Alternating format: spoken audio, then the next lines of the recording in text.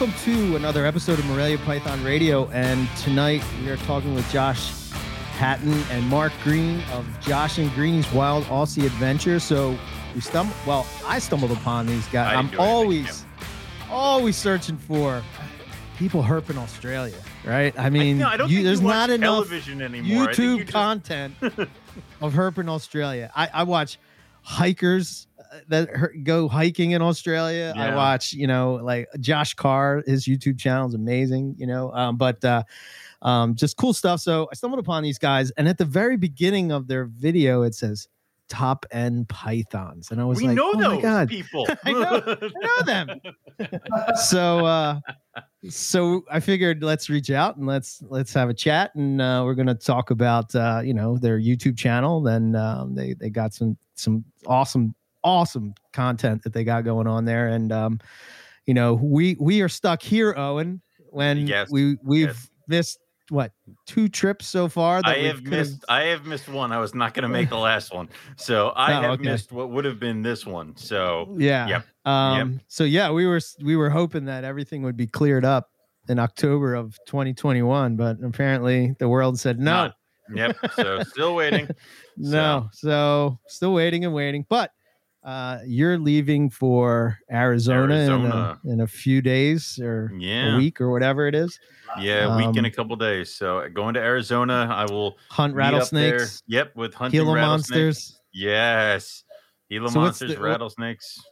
Before we jump into Australia and forget about the U.S., scrap. Yeah. What do you hope to find there? Dude, Rob sent us a list, and there were so many rattlesnakes on there. I'm like, yes, please. I'll take 2 sidewinders and a Gila monster, and that's fine. It's cool because I'm going with, of course, Rob will be there. He's like our small little Sherpa on all herping trips. Like, he's planned everything. But Keith's going to be there. So I almost have the entire Owen Pelly Python Collegiate. I'm gonna print out a picture of you and have it on a popsicle stick, and I'll just carry it around places. So I'll just put it down. What? Yeah.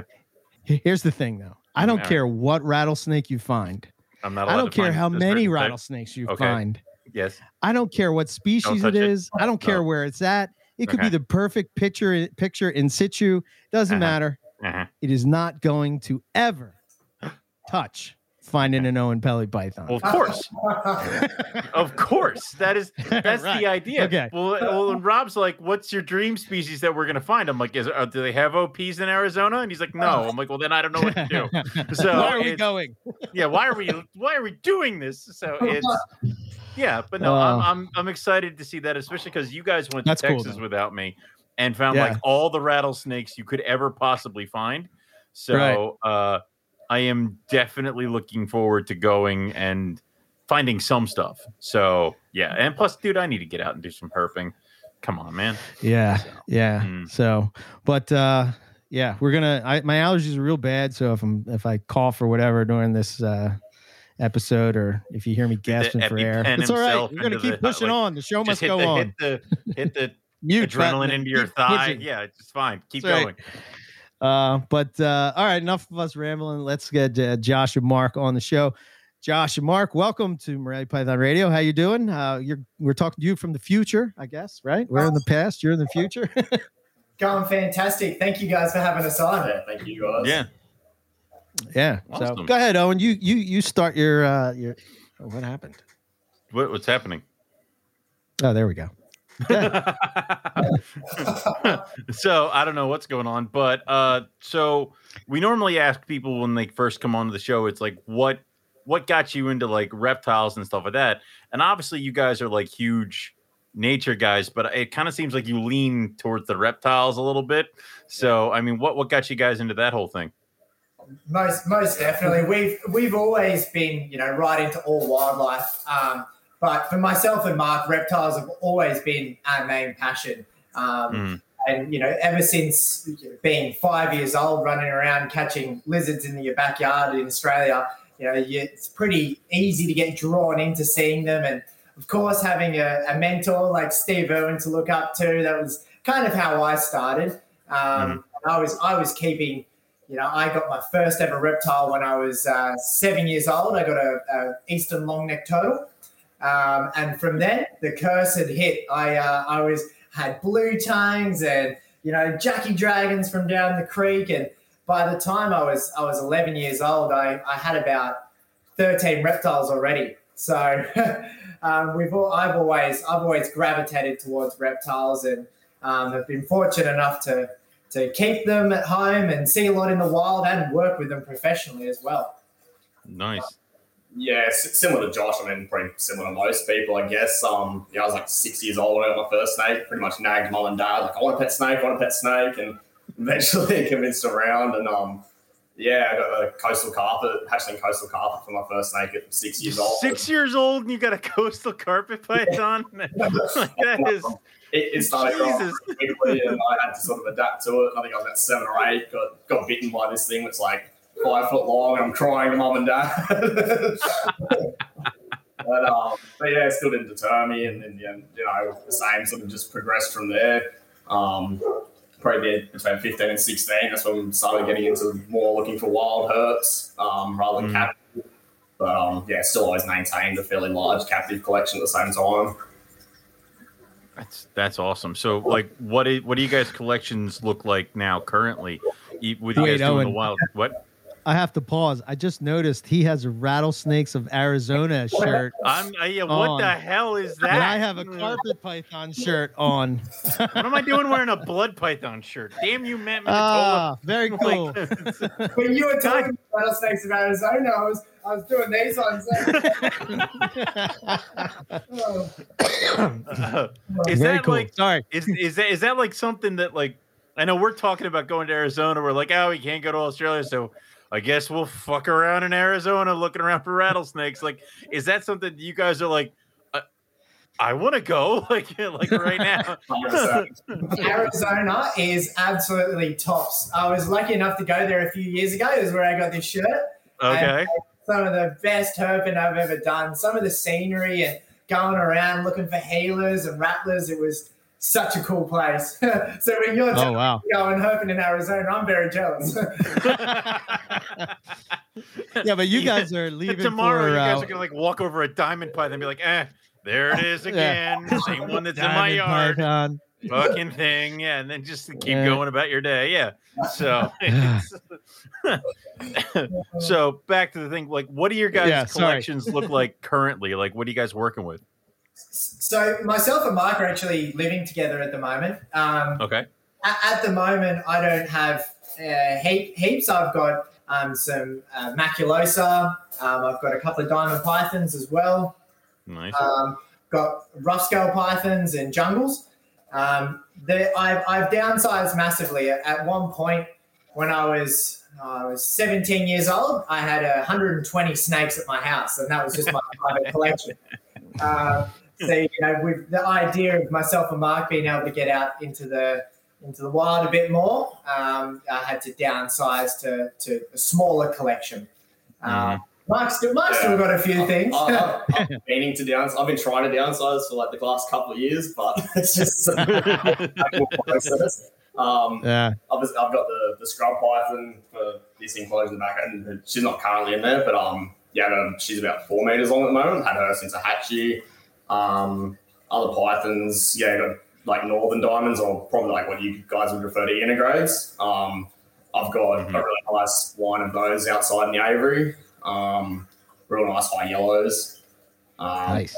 Yeah, a couple of just bits and pieces like marble children's, roughies. And then I'm also going to like the Aussie lapids, so I keep a few lapids as well. Albino death. Oh, cool. Tiger snake. Butler eye, spotted mulga snakes. Right. Cool. I've had a fair few brown snakes over the year. I've cut back on them quite a bit now. I've just got strap snout of brown and a Mangdanite at the moment. Okay. I think that's it. Yeah. Cool. Yeah. Do you have a favorite species of venomous? Yeah. Probably speckled brown's probably the biggest thing on my wish list. Okay. Been trying. I want to get hold of them eventually, but waiting off at the moment. The price tag's a bit rich at the moment, so I want to make animals, some really nice standard ones. So I'm just holding off. So, I'm going to ask this question because the listeners at this point, they won't be able to see that there's this huge enclosure behind you guys. That's like, it's like make Nipper have a tear in his eye compared to yours. Yeah. I mean, I think we could have a party in there. It's so big. I mean, you could live in there comfortably. Oh, easy. Yeah. No worries. That's fine. Yeah. There's some lighting at the moment because it's sort of semi-outdoor indoor. So like this is my lounge room. Like we're sitting in the lounge room, and then it's attached onto the outside of the house. So like I can open up my lounge room windows to get access into the enclosure. But then there's also an outdoor full door that I can walk in there and stuff as well. But yeah, that's cool. Because it's semi-outdoors, it lets natural sunlight in. But it doesn't work for obviously it's quite glary as you guys can see, so it looks a lot better at night. It's got downlights and stuff in it, so at night it'll really light up and look awesome. We've been mock rocking in there, having a party in there, let me tell you. There you go. I'm so excited to get these snakes because Mark's snakes Mark's got a big scrubby and I've got a scrubby as well. But she's a little bit too small, I think, to be with Mark's just yet. We don't want to risk Okay. All right, yeah. At this point in time, but having a big scrubby there when we're sitting on the couch watching the football is going to be perfect. Oh, man. That's the idea. I mean, Eric's got this one room that's got a window in it, and I bet you right now he's like, how can I convince my wife to allow me to have an outdoor enclosure attached to the house through a window to an indoor enclosure? Yeah, I will have to work some magic and buy some presents or something. Gonna have to do something with that. Sweet talk. So that's here's a question for you guys as being guys that go out into the field now and whatnot, and saying you're downsizing your collection a bit and whatnot. But are you do you get fueled by going out and seeing an animal in the wild and then you sort of want to see it in captivity, or is it vice versa to where you have worked with an animal in captivity and you got to see it in the wild? And how has that changed your whole thought of keeping reptiles? For myself, I've been so lucky to have kept and worked with many of species of Australian reptile and also exotic reptiles as well. And for me, getting out into the wild and have worked with them and then seeing them in their natural habitat and seeing the variants and the environment that they live in has always been a major draw card for me. Mainly, I love to go out and see animals that I've kept or animals that I do want to keep in the future as well, because I really do believe by seeing their natural environments and conditions that they have to put up with and the conditions of certain individuals themselves, you can really get a good idea of how to keep that species. Yeah, 100%. Yeah, definitely. I think it's the more time you spend in the wild and the same, just I guess we're having more of an approach where we like to sit back and actually observe what the animals are doing and then use that to better our captive animals. At the end of the day, we want to try and provide the best environment we can for them in captivity. So it's an awesome sort of combining the two to better the animals. We are actually going to be moving up to a really good spot in Australia called Cairns very, very soon. And our plan is to have some. We're downsizing at the moment, but we're going to be getting a decent collection back once we move up there. And the aim is to house everything outdoors. So we've got some really cool enclosure ideas, and we're certainly going to still be working on them. But we want to be able to keep pretty much all of our animals outdoors and as naturalistic as we can. That's cool. That's awesome. That's good for really the benefit of them. Yeah. So you guys obviously have this YouTube channel and kind of like a nice following going with that. What kind of made you guys decide to start that up rather than just like, were you guys fucking around outside and we're like, somebody should film this? Like, is that what ended up started with that? Or was there like a group meeting or what brought that about? Well, myself and Mark have been mates for years, ever since we were like 14 years old at the Port Macquarie Herp Society. We used to get our mums to drag us there, and that's how myself and Mark have met. And for many, many years, we've been going out on herping trips. We've very, very little money, swagging it, sleeping on the side of the road, getting out, find some really cool wildlife. And we've done some amazing trips and we've found some awesome reptiles so far.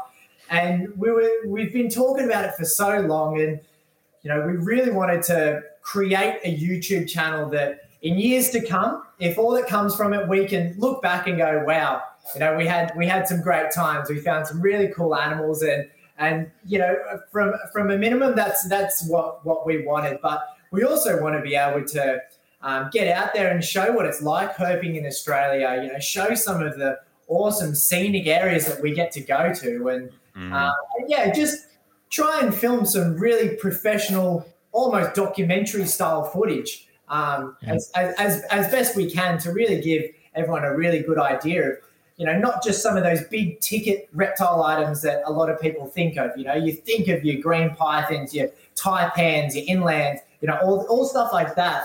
But, being able to find some more unique species that not many people have ever heard of, let alone get good footage of, that was our goal. That's awesome. We're sort of appreciating more a lot of the stuff like the smaller stuff that we normally overlook as well. It's like, it's a good reason to go out and find that stuff again, get cool footage of it, because no one else is really doing that. But most people just brush it off. It's not the big ticket items. So it's cool. It's given us more inspiration to get out again, where we've been doing it for that long, and the same sort of brush things aside. It's motivated us more to get out again. Most definitely. Awesome. So I have a story that can relate to that, and as far as when we first went to Australia, we went to Cairns, and then we went to Chillagoe, and then we went to Brisbane. Nice. And that was sort of our trek, right? And when we went out to Chillagoe, we were sitting by the caves and whatnot, and we're just sitting there, and there's these skinks running around on the rock. And I'm watching, I guess the male skink is taking charge of his rock, and another one jumps on and he chases it off, and I'm just sitting there mesmerized by these skinks, and it just flashes into my mind that if I saw these skinks at a reptile show, I would probably pass over them and not give them a second look. Yeah. And what a shame that is, because these are so freaking cool. Oh yeah. And you know what I mean? Yeah. And I thought about that. I think it was when you guys were up at the Black Mountain. You had those skinks that were running. Was it the beach? Maybe it was on a beach or something, that there was those black rocks and the little skinks were running around in the video. Am I getting the two confused? There's two, Chili Beach. There was coastal. Chili Beach. That was it. That was just on the boulders right on the edge of the beach. Yeah. They're copping salt water and wind and crazy conditions, and they're out running around. And I'm watching that, and it just took me back to that moment, and I was like, wow, man, that's so cool that they paid attention to the skink, and it's not just the big scrub python, or to what you guys are saying, like the flashy stuff, but exactly. All these things get very, very cool. Hooked all the time in the wild, and everyone just brushes them off because they're not the big ticket items. Like, if you actually sit back and the same, like, we're trying to get good equipment to get really good footage of those things to show them off and make them more appreciated. Yeah, 100%.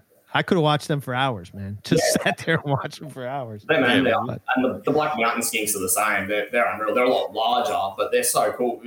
I sat there for about an hour just watching those guys run around. They're unreal. Yeah, we'll get into that because the Black Mountain's crazy. But sorry, go ahead. Oh no, Black Mountain's a crazy, crazy place. Let me tell you, there's lots of crazy folklores about that. I don't know if you've ever heard them, but that's one for the Google. No, yowies. No. They're in Black Mountain like no tomorrow. Jesus. But I'll tell you what, I saw the nicest lace monitor I've ever seen at Black Mountain. Really? Expected it, but the yellows coming out of that thing was insane. But wow, we've definitely found that, sitting there with small skinks like that and just taking the time to sit there and appreciate them and immerse yourself in that environment, you'd be surprised at how close you can get to a lot of those animals and how close they will actually come to you, which is really entertaining for myself and Mark, being able to get so close to animals without necessarily having to catch them. Right. Yeah. Hands off, take the pictures kind of a deal. Yeah, I do remember when we were in Northern Territory, just kind of watching. We were waiting for the sun to go down, and we were watching the skinks run around and do that stuff. We actually caught a pair like breeding, and we're taking and Rob's taking pictures. He's like, these could end up in a book somewhere. Like, this is like, this is the kind of stuff where like people probably come out and wait for eons just to get like this shot or to see this happen, and we're just happen to be sitting here waiting for sun to go down. So really cool just to be out. So, yeah. So what do we got here? So go ahead, Eric. Nope, no. Good. Go ahead. All right. I was going to say, so like your trips and stuff, like what goes into, so like, I guess first, like, how do you pick your trips for your channel? Are you booking way out? I know with COVID and all, I'm sure everything's been kind of screwed up, right? Yeah. But actually, we should be in the Kimberley right now looking for rough scale pythons. Damn it! God damn it! Oh my God! So we could have found each other out there. That was the point. We were supposed to be in the Kimberley. We could have. This could have been happening live. Yeah. It sucks. You could be there right now. It's crazy. This is our second failed attempt, so third time. Oh no. Okay, so you're supposed to be in the Kimberley. Wow. Okay. All right. Yeah, supposed to be there. But when it comes to planning trips, obviously because the channel's quite new, we do have a lot of ideas to take us to areas where we're going to be able to find some more unique animals. Mainly, that's kind of our goal at the moment. We're actually fully packed as we speak. I got my bags on the other side of the laptop. We've got a 10-hour drive west after we do the podcast with you guys because we want to go out to Western New South Wales where we're actually allowed to go. Nice. We haven't really been able to get anywhere at the moment. We've only been able to stay within our local government areas. Right. But now in the area where myself and Mike live, we're out of lockdown and we can travel to areas that aren't in lockdown. And so, yeah, where we're going today, we're excited. We should hopefully find some really cool herbs out on the way and once we get there as well. You know, a couple of target species for us is spotted black snakes, strap-snouted brown snakes, levis, knobtail geckos. You know, a lot of those animals that we're really hoping to try and see, that's for sure. But nice. In the future, we've definitely got a few in mind. That's for sure. We've got a couple of good ones in mind. Big things planned for the future. COVID list. We've been really fortunate that Top End Python, so Lisa and Darren, they help us out massively. They've been a massive help for us, and you know, because we're only two young fellas, we try and do what we can with what we have, and Lisa and Darren have really looked after us, and they've actually got planned a trip to go to Western Australia with them, to go looking for some reptiles over there at some point next year. Nice. So that's definitely one you can get excited for. Yeah. Oh, yeah. Well, I mean, that's another one where like you can go to Western Australia with them. Don't you dare go to the Kimberley without me. I'll kill you. I want myself and Mark to be there and not try and sneak up there. That's for sure. Oh yeah. It's. No, you cannot go to the land of rough scales without me. I mean, that is just no. Yeah, Owen is a huge rough scale fan. That's his snake. You know. If I could sell all my carpet, actually, I probably should, and just do rough scales, I would. So yeah. Roughies have always been close to my heart too. The rough scale python that I have here at the moment, it's a first generation animal. Parents to the first wild caught roughies from John Weigel, which is I've always loved rough scale pythons. Did you kill someone to get it? Like, how did you do that? I actually worked for a number of years throughout high school at Snake Ranch, which at the time was the largest facility at that time, and they had some of the originals there. And that's how I was lucky enough to secure a pair. So I don't know if that. So I'm gonna throw a plug out here real quick. But first of all, if we're gonna say this throughout the thing, you should definitely go over and check out their YouTube channel. It's Josh and Greeny's Wildlife Aussie Adventure or Aussie Wildlife Adventures, right? So that's. Oh, I got it right the first time. I'm sorry. See, I screwed it up.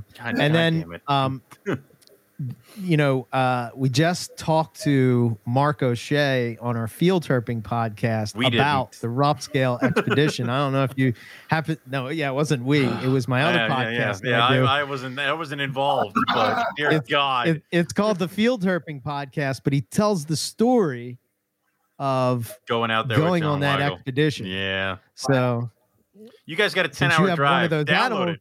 Yeah.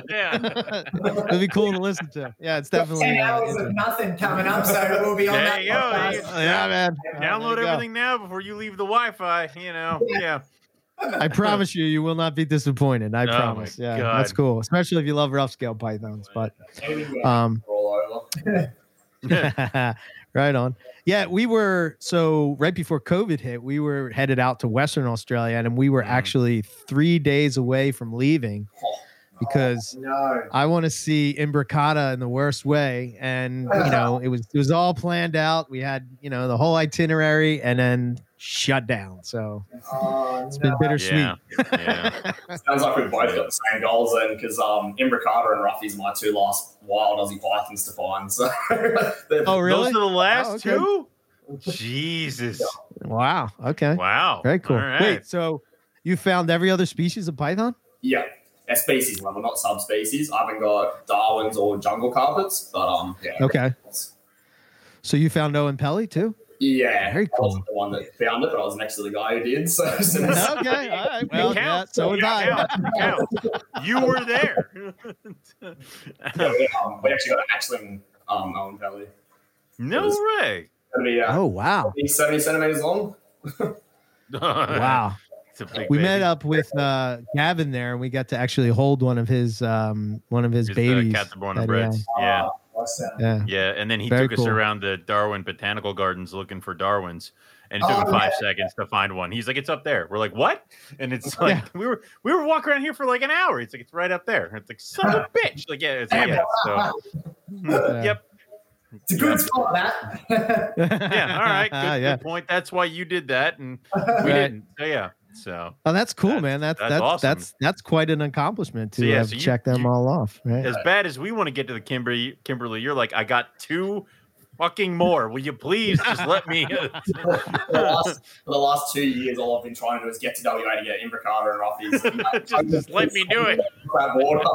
Actually, we actually did last year, the start of this year. Sorry, we me and another friend did South Australia, and we're trying to hope that WA opened up. So we did the Nullarbor, pretty much like this is the closest we can find Imbricata, like the only place we can actually get to find Imbricata. And we got a road trip on the Nullarbor, and that just salt in the wound.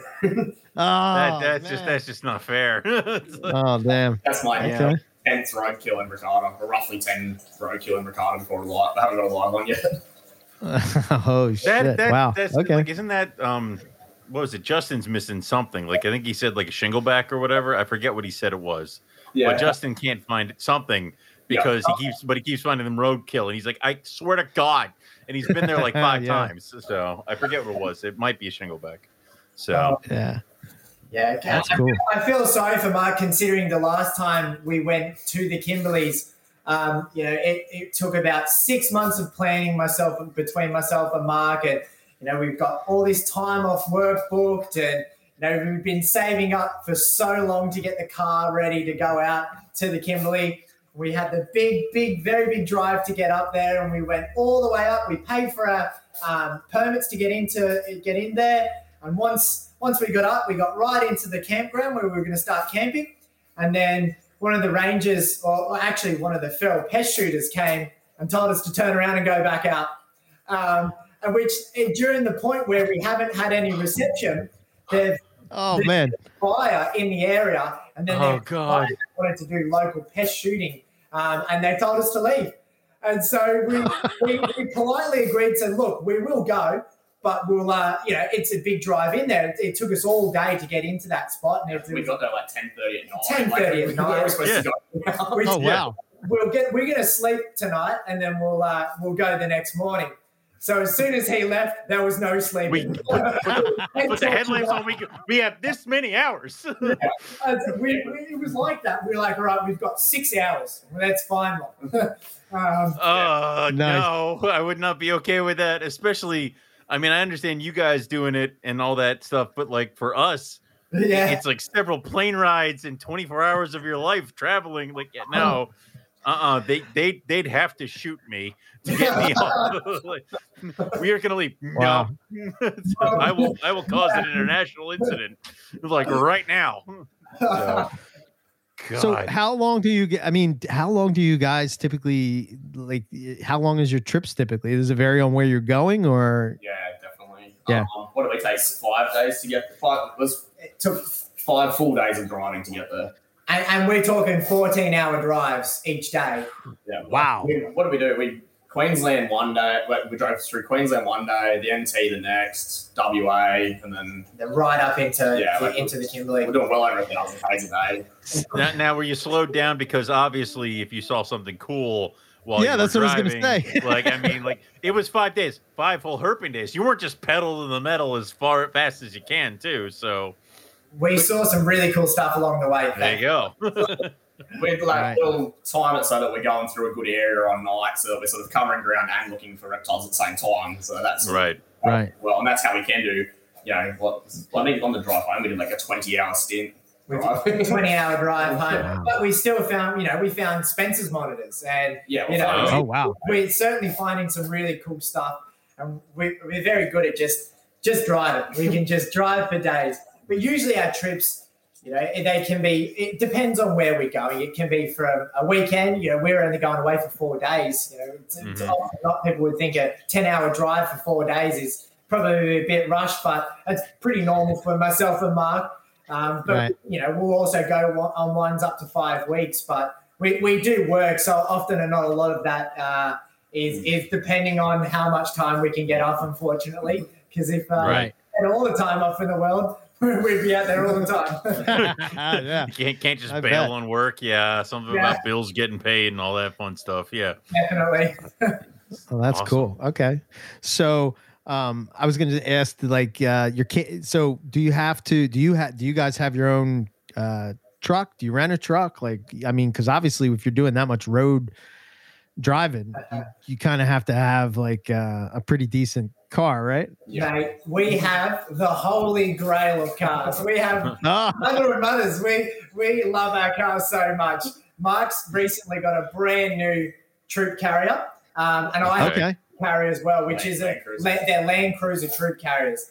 So nice. These are cars that date back a fair while, and used to be used to carry the troops in and out. And they're big cars. You can fit a lot in them. We've got ours set up so we can sleep in it. We've got fridges in them. We've got drawers in them. We have got everything you kind of need, plus 2 fuel tanks. One 90-litre fuel tank and then a 180-litre fuel tank. So we can just drive for days without having to worry about where we need to fill up. Wow. Which is something that we're actually pretty excited and incorporating a little bit into our YouTube as well, because we have to do a lot of 4-wheel driving and trip planning to do these trips and getting into some really remote spots. And we can be getting into some pretty sticky situations at times. So we're quite fortunate to have cars that can get us into most places into Australia and also get us out of there, which is the big part. Because all cars can get you in the spots, but getting back out is the hard part. Heck yeah. Wow. Yeah, I know Owen got his experience driving up in the Northern Territory on this little bit of road that was unpaved and just, Oh, God, it was horrible. we had to go 2 miles an hour because otherwise we were going to just destroy our rental. So I'm like going, creeping, and I'm like, I'm trying not to go fast, but the entire time you just bouncing along, and then giant. I think we booted them at one point. At some point, yeah, but giant trucks like the size of tanks are just ripping down the road, and I'm like, cool. This is my fun part of driving. Yep. So, have you had any like close calls or crazy sticky situations that you come back now and you're like, okay, now we can laugh about it and joke about it, but at the time it was a little crazy. Infuriating. Yeah. That same Kimberley trip that we tried to do, so I didn't have the Land Cruiser at the time. Now I just got that. I had like an older Hilux that was sort of decked out for that trip. I don't know if you guys know much about the Gibb River Road, but it's notoriously one of the worst roads in Australia. So sort of in hindsight, I should have slowed down, but we were pretty keen to get in there to get roughies and knowing the line where we're like, we have to get there to find them tonight sort of thing, knowing that the park is going to be closed. So we probably should have slowed down a bit, but I ended up doing about $10,000 worth of damage to that car on that road. Holy shit! Wow. Destroyed my rear diff, went through 2 tires, 2 rear axles. Jesus. That was just from corrugation. Just destroyed the car. Oh wow! Wow! Yeah. Holy crap! Yeah, no, I mean, would have been worth it if we got one roughy, but yeah. Looking on the tail and be like totally worth it. Like I'll walk to get there. Yeah. Yep. Wow. Oh, cool. All right. I thought we would talk maybe about your Cape York trip. Very, very jealous of that trip, and that is something definitely on the bucket list for sure. But tell us about it. What'd you see, and did you find what you were looking for? Yeah. Sort of between Josh and myself, you've done the Cape twice as well, you know? Yeah, I've been up to Cape York twice. Yeah. I was lucky enough to spend a good couple of months up there by myself, living out of my car last year. So it's a place where myself and Mark have been lucky enough to spend some time. Yeah, I love how we're like, you don't know how jealous I am of that. Man, that's fucking awesome. He got to live out of his car. Like that is like only people like us would understand how awesome that is. Any other person, they're like, why? This guy is clearly in trouble. Like he is broke. Like who's that weirdo living out of his car looking for snakes every night? Thanks. Yeah, I am so happy. Like, oh my goodness. I always had a smile on my face, mate. Oh man. Heck yeah. Wow. Okay. So yeah, living out of your car. Yeah, that's awesome. Yeah, whatever. It's the dream. I waking up in the morning, walking out and finding green pythons right outside your car is dude. I mean, I don't mean to rub it in, but I can't. That's all right. Rub it in, man. Rub it in. I love hearing it. That's what you got to do. I mean, we'll have to take you guys when you come over. That's for sure. Yeah. I mean, hell yeah. This is the thing. You can rub it in all you want, but I'm hoping to be drowning in Gila monsters in like a week and a half. So that's fine. That's fine. Like, go ahead. We've got a service. Yeah. I'd still rather be in Australia. Sorry, Owen. Help me, God damn it. So, all right, Cape York. Cape York. Yeah. Where do we start? So my recent trip was fairly rushed. That was more get up there for a couple of days. And get some footage and stuff like that. I only had like a bit over a week off, so it was like a 4-day drive just to get there. But I only spent 2 nights up there. Okay. First night we didn't get any greens, but we didn't get in until like 11:30 at night. So I reckon just by timing it wasn't the best. But the next night we got 2 greens fairly easily. Are they pretty easy to find up there?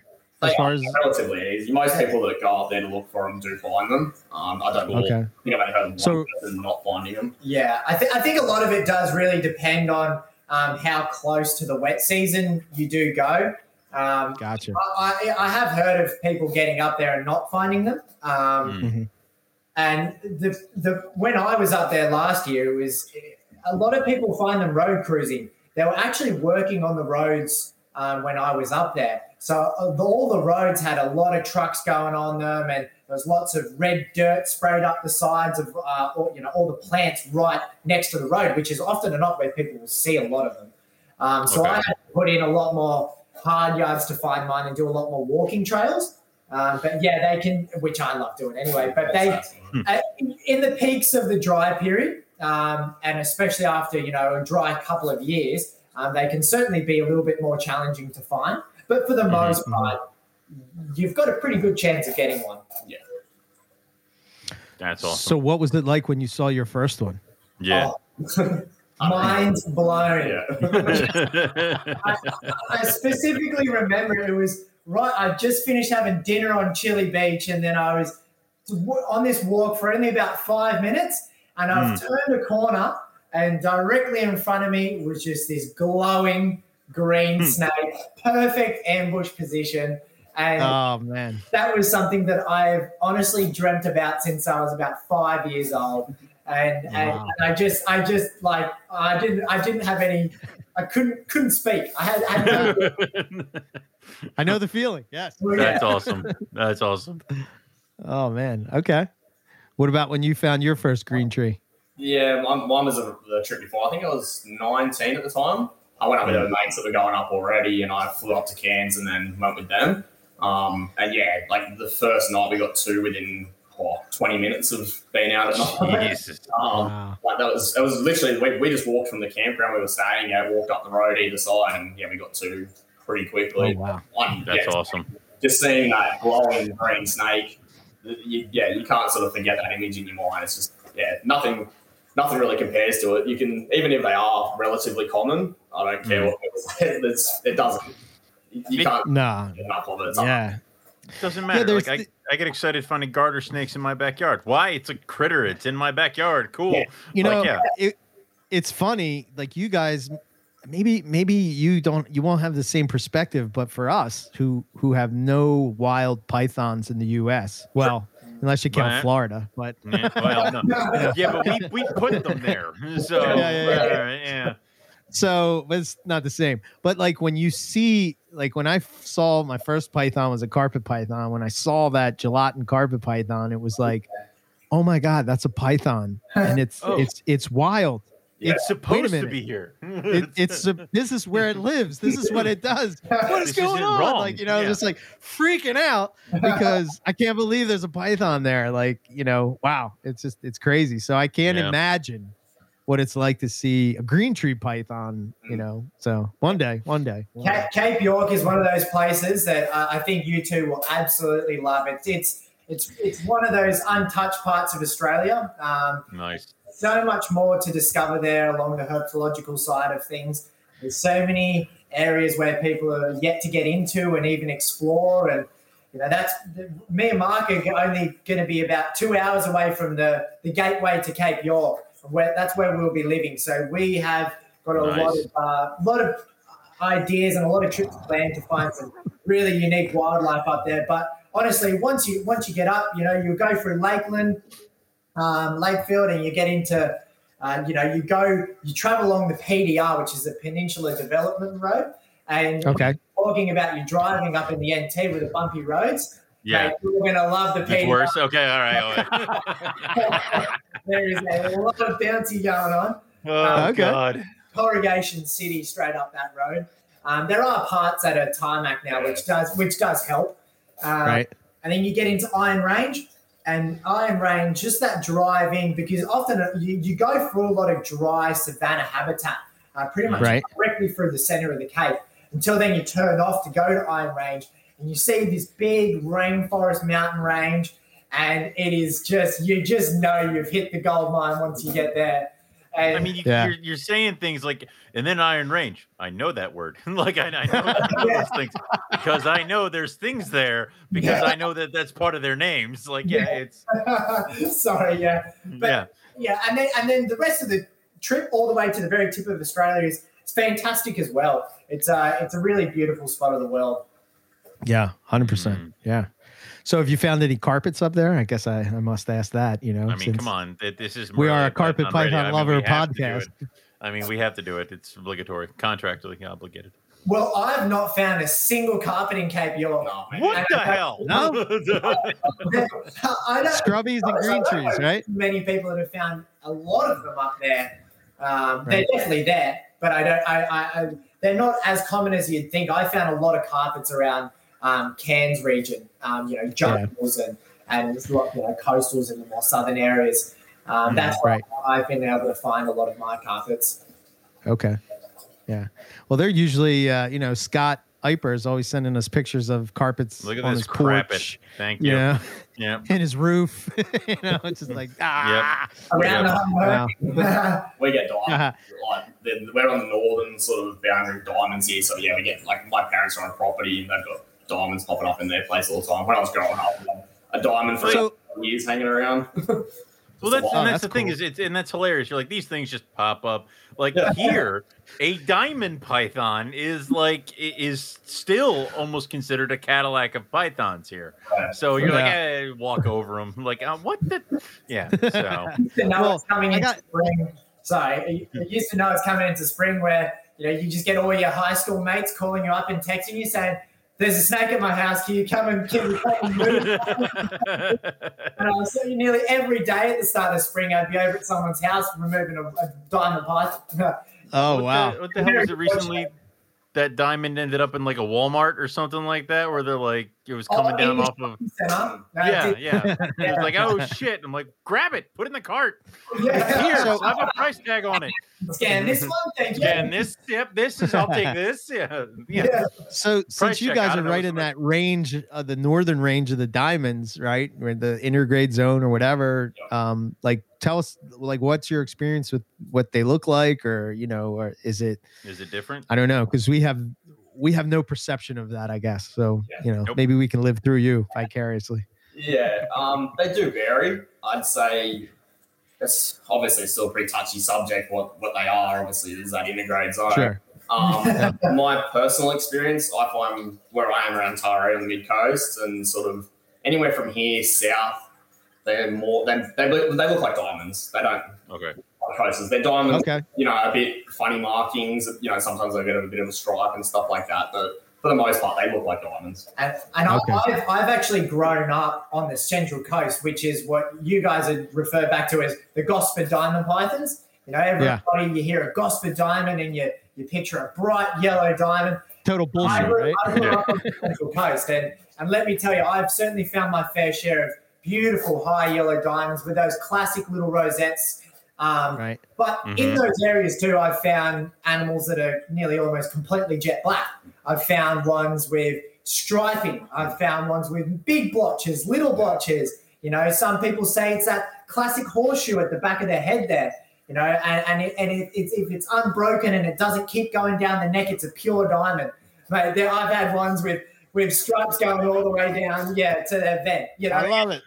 I love how they keep trying to make the rules, and then it's like, well, this one defies the rules. It's like, all right, well, I often bust on my American counterparts here because we'll have this idea that to your point, right, Gosford diamond, and it's like, oh, if it doesn't look exactly like this one that we have in America, this one snake that made it to America, then it's in a book. I call bullshit on you. And it's like, well, wait, I found it in my yard. I don't care. It's bullshit. I live what here. What are you doing? This is where, shut up. With your sense making. One tiny pocket of bushland nature reserve in Gosford itself, right? And then two of the most ugliest looking diamonds I've ever seen are poured out of there. No, that's great. That's where all everybody's those are the only pure ones. Yep. I'm just blowing everyone's mind. I'm sorry. Yeah. No, I love it, man. Talk about diamonds and intergrades, and your hands start to stand, and you go, "Oh no." Is that a touchy subject in Australia too? It can be. It really can be. I've certainly had a couple of debates about it over the years, and only because I've been fortunate enough to probably found close to 100 diamond pythons on the Central Coast, and being up at Mark's house, it's 2.5-3 hours north of where I've grown up. People do say that those intergrades live and usually start. People often will say they start around Newcastle and work their way up, but I lived in Port Macquarie, which is an hour north of here for a short period of time, and I found diamonds up there that looked identical to the ones that I found down on the Central Coast. So I think there is a lot of variability. That's for sure. Yeah. Well, it always fascinates me that people will talk about how variable carpet pythons are when they breed, but expect them to look exactly the same in the wild. In the wild, that the variability is not to happen in the wild. It's just like, okay, all right, well, all right, fair enough. One area that you can have a bit of an idea just by looking at them is diamonds on the southern part of their range. You can usually pick them from a photo pretty quickly because they're a lot more darker. They do often or not have those tiny little neat rosettes that can also be white sometimes instead of yellow. You can usually pick a southern diamond python. But, they can vary so much in the northern area of their range, that's for sure. Right. And also we're trying to gauge animals that have been reproduced in captivity many, many generations to their wild counterparts. And it's to say that we don't influence how they look just by picking out the really nice ones of the clutch and breeding these animals together is just stupid. So at a point in time there, I had close to 60 diamond pythons. I've been breeding them. I've been breeding them for years, and honestly, I'm not. I reckon some of the nicest diamonds in Australia, I must say, really beautiful yellow diamonds. Some of them with literally next to no black at all. Oh wow! Just the variability that you'd find in a single clutch. You could pair the two nicest high yellow animals together, perfect, rosettes, and you'd still get some hatchlings come out with a bit of striping, or with bigger rosettes than the other. I've had some come out with horseshoe patterns all down their ventral scales. Like it's very weird. They even a singular clutch, you can get so much variability. Right. What's the best time of year to find them? Is it the spring when they would be coming out of like the cool down? It depends where you live. Some areas down on the Central Coast where I live, herping down there is a lot harder than what it used to be.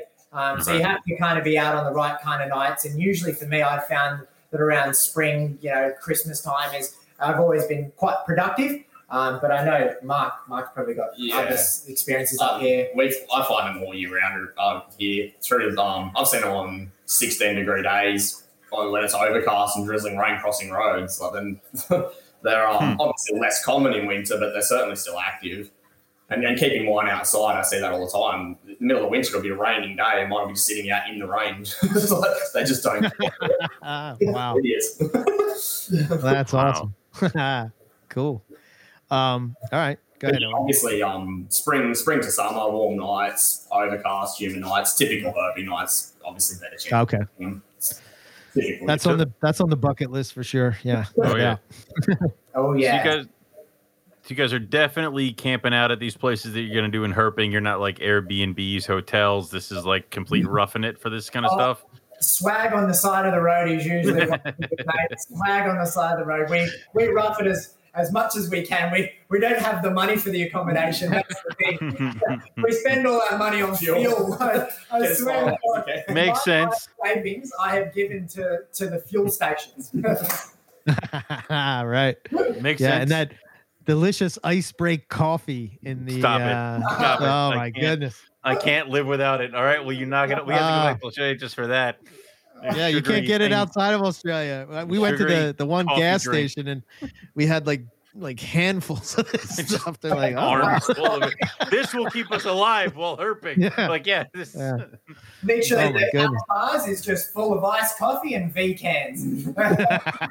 Done. There you go. Done. Perfect. Go ahead, Owen. I'm saying, like, do you guys have designated spots, or do you just pick out a side of the road kind of thing to chill, or do you have designated camping areas? No, it's whenever we're too exhausted. Tired, I hear. Yeah. just drive off the road somewhere here out of people's way. We try and obviously we're in specific areas, walking and stuff. We'll stay in national park campgrounds and things like that. But if we're road cruising, it could be anywhere. We sleep in there, and you think it's a really quiet spot because you pull up there at 1 o'clock in the middle of the night in the middle of nowhere. Then you wake up and it's car city, and you're like, hey, traffic everywhere. Oh, you come out of your swag and your undies, and you're like, oh, yeah, there's people here. I remember we're on our way west, and the same way, it's like 2, 3 o'clock in the morning. It was like dead quiet. I was like, oh, this looks good enough, and just pulled up off the side of the road. And I thought we were a fair way off the road. I was pretty exhausted at the time, and about half an hour later, I hear this road train coming, and I just could have sworn it was going. Oh wow! Yeah, road trains are not fun. Oh, big. I remember being out looking for inland taipans, and we did just put our swags out on the side of the road. And I woke up in the middle of the night, and I got up and I shined the head torch down on the ground, and I kid you not, you could barely see the ground because there was that many centipedes everywhere. I just sort of saw that, and I was like, I think I might get into bed. I'm going to be... I'm going to zip this up real tight and stay here another night. That was when we were... Yeah, we were in Langi, and because this guy lost his phone on the top of the mountain and had to go back up and get it. So we're looking all around. So I actually get down on the pavement to look under the car. And as I'm looking, I got my head on the ground. This centipede just comes walking by, like kicking its head like this. I'm like, all right, we're done. It's not under there. Like, even if it is, it's gone now. Like that's forever. That centipedes have it. It's theirs now. So yeah, but that's just awesome. So on your trips, obviously something to be a little bit concerned about is crocs. Got any kind of close calls or come into really good contact with the croc? Let me put this into context a little bit, Owen. They're swimming in like some of these, and that's insane. But all right, like freshwater. I don't know what you call it, ponds, lakes, streams.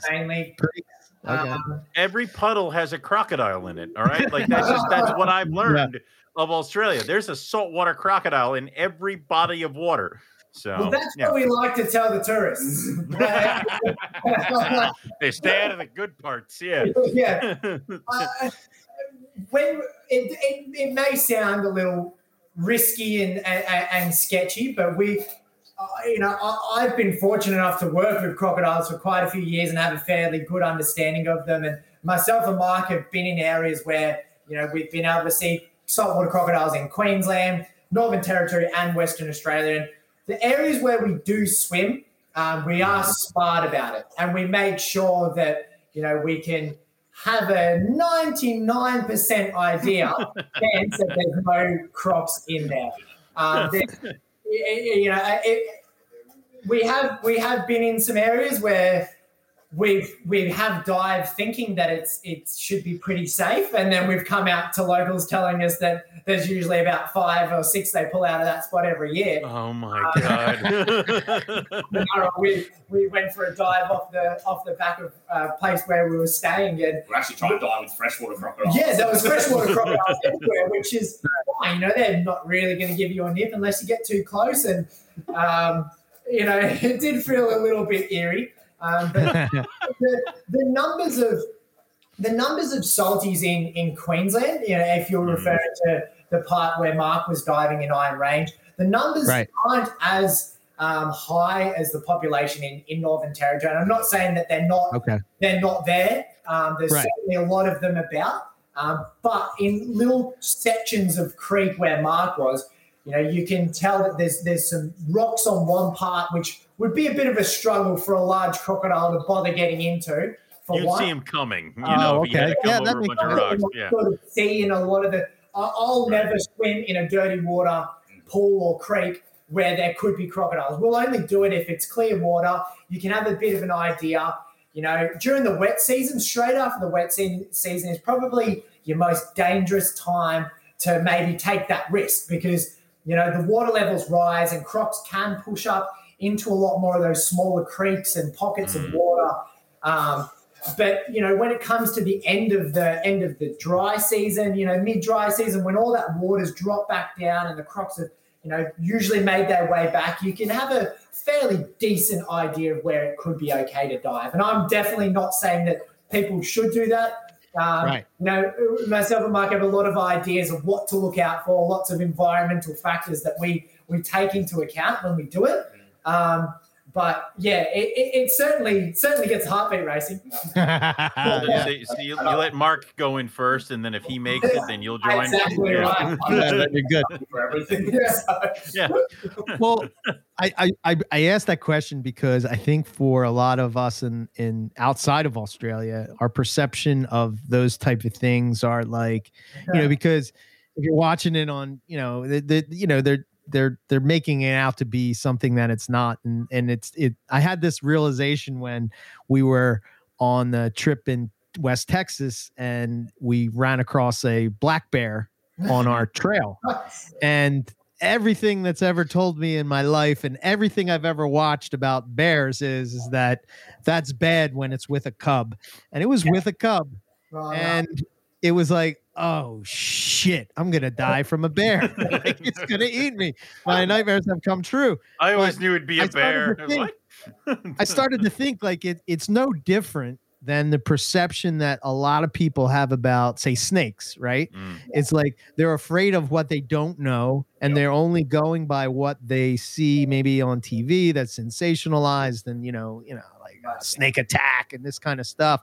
And I think the idea that maybe most of the time, if you're not causing the animal no matter what kind of animal it is, any kind of reason to sort of, think that you're on the menu or you're careful about what you're doing or whatever, like your sensational idea of what they are is probably not the reality, if that makes sense, Yeah, most definitely. There's definitely a lot of inspiration behind our YouTube channel as well. As we can have those close encounters with things and show people that they're not afraid of like the media makes them out to be. So and that has been a massive point for myself and Mike. A lot of YouTube channels and shows and stuff. Whenever a snake encountered, it's all, whoa, how you going? Cameras doing this. Very much there's a lot going on, and we're quite excited just to take a little step back and just show the animal for what it is, and so people can get a bit of a greater understanding and can see that this snake is just sitting there quite peacefully and letting these blokes film it, and get that realization that not every reptile does want to hurt you. For example, like the last episode I just put up was the eastern brown snake I found at work. That was just filming on my phone 30 centimeters away from it, just watching it as it's cruising past, and every other one's second most venomous snake in the world. You're going to make out that it's so dangerous. It's like we just put in that we just show it doing what it's doing. It's just cruising past. It's not interested in us. Right. Yeah. It's funny you mentioned that black bear story, because when I was in Arizona looking for rattlesnakes, we got there, and the first night I wanted to go find rock rattlers. So we're up in the mountains, and we didn't have to worry about any land predators over here. That's not something I know. I had to worry about in the slightest.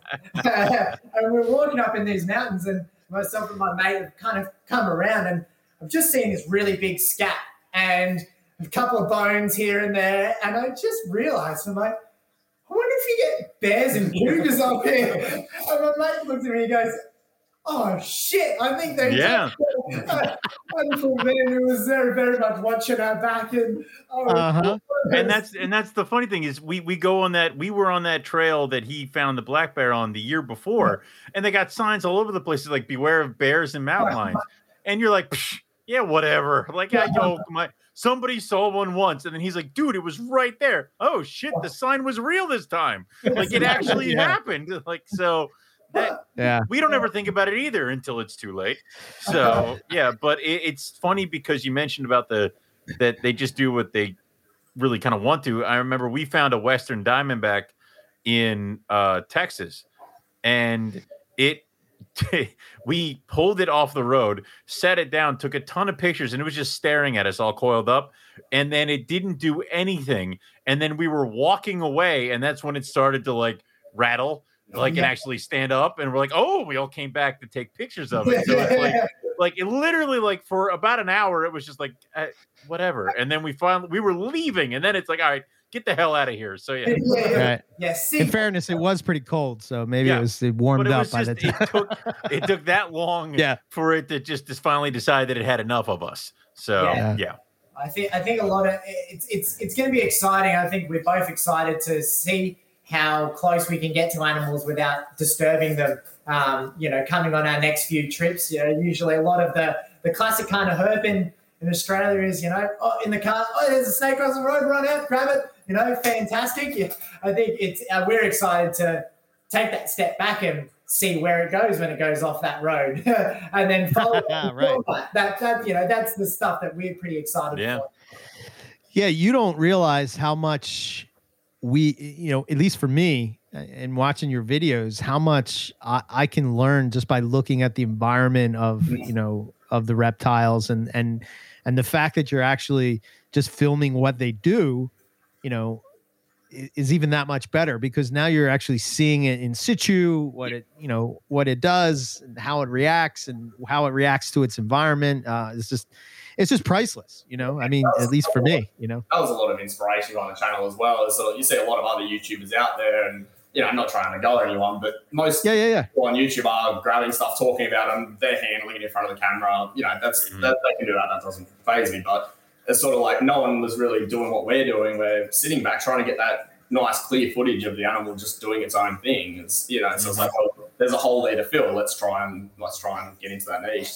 So much footage of a lot of our Australian reptiles is staged, with either wild caught animals and placed in a nice area where it looks scenic, or they're captive animals and they're placed there as well. And people like myself and Mark who have been to these areas and no, you didn't find that there. Like, yeah. What was the thing where we're like, we thought that these pythons hang out in these the mangrove root trees or whatever. Oh yeah, I forget what it was, but we're like, oh, these things love the mangrove trees. Like, no, that's just where they put them for the pictures because they get all tangled in the roots. Yeah, exactly. Yeah, they don't give a crap about them. Are you talking about the buttress roots of the trees? Yeah, like buttress roots. Yeah. They just shove them all in there because they get all tangled in it. You can take a bunch of pictures and then you leave. So there's nowhere for it to go. So it's they don't go in there. Definitely, and that's because. That's something we're excited to show, the real side of herping and where we are actually finding things, because a lot of our Australian reptiles live in places where there's not really much, there's soil, and there's areas where it's dirt and sand, and that's pretty much it. So that's it. We just try to, and during this COVID period of time, I've never really taken to YouTube to get my wildlife fix or to get that fix of seeing outdoors and stuff, because we've always just gone out and done it ourselves. But, being stuck, I haven't been able to, and I've actually gravitated to YouTube to watch that kind of stuff and seeing different channels, overseas and how they do it. And, that's myself and Mark, discussing it every single night with each other on the phone for about 2 hours. We've kind of got a pretty good idea of what we want to try and bring to the table. So when you go do you have a, for your channel, do you have if you're doing a video and a trip, do you have specific things that you want to film, or is it just sort of inspiration right there on the cuff? Is it a mix of both? We've got like most herping trips, you've got your specific targets that you really want to try and focus on. But but a lot of it is just in the moment. A lot of it is just going to be because it's one of those things you can never tell what you're going to find when you're out there. Right. So we do, like Mark said, we have our target species, and we have our areas where we know where we want to be by what times to look for certain animals. But for whatever happens from then on, a lot of it's just in the moment what happens. And let me tell you, there's always some funny moments. One of us is always doing something silly or hurting themselves or losing something, or there's always something going on. Yeah. Right. This sounds horribly familiar. Yeah. Yeah. 100%. Yeah, I love the the drone shots that you guys are getting. I mean, awesome. I wish that I would have thought about that. Yeah, to see over Kakadu or you know what I mean? But that we would have that. Oh, look, the drone's going up towards Kakadu, and they're you hit a tree and then fall and be like, well, I got to go find that now. Come on, it's us. It would not go well. Just the environment alone, to me, Australia is just I don't know if it's just because it's so different than what we're used to or whatever, but I don't know, it just speaks to me. And when I see shots like that, I'm like, oh yeah, that's the good stuff, oh yeah. That's the money shot. yeah. That was why that's in the drones is even for our own sake. Most places you go, you can't really get a grasp of what the whole habitat looks like. You just send the drone up, and you can get an awesome scope of figure out specific habitats you want to be looking for, and it's just a cool overview to look back at and say, yeah, this is that area. There's a whole new perspective on it.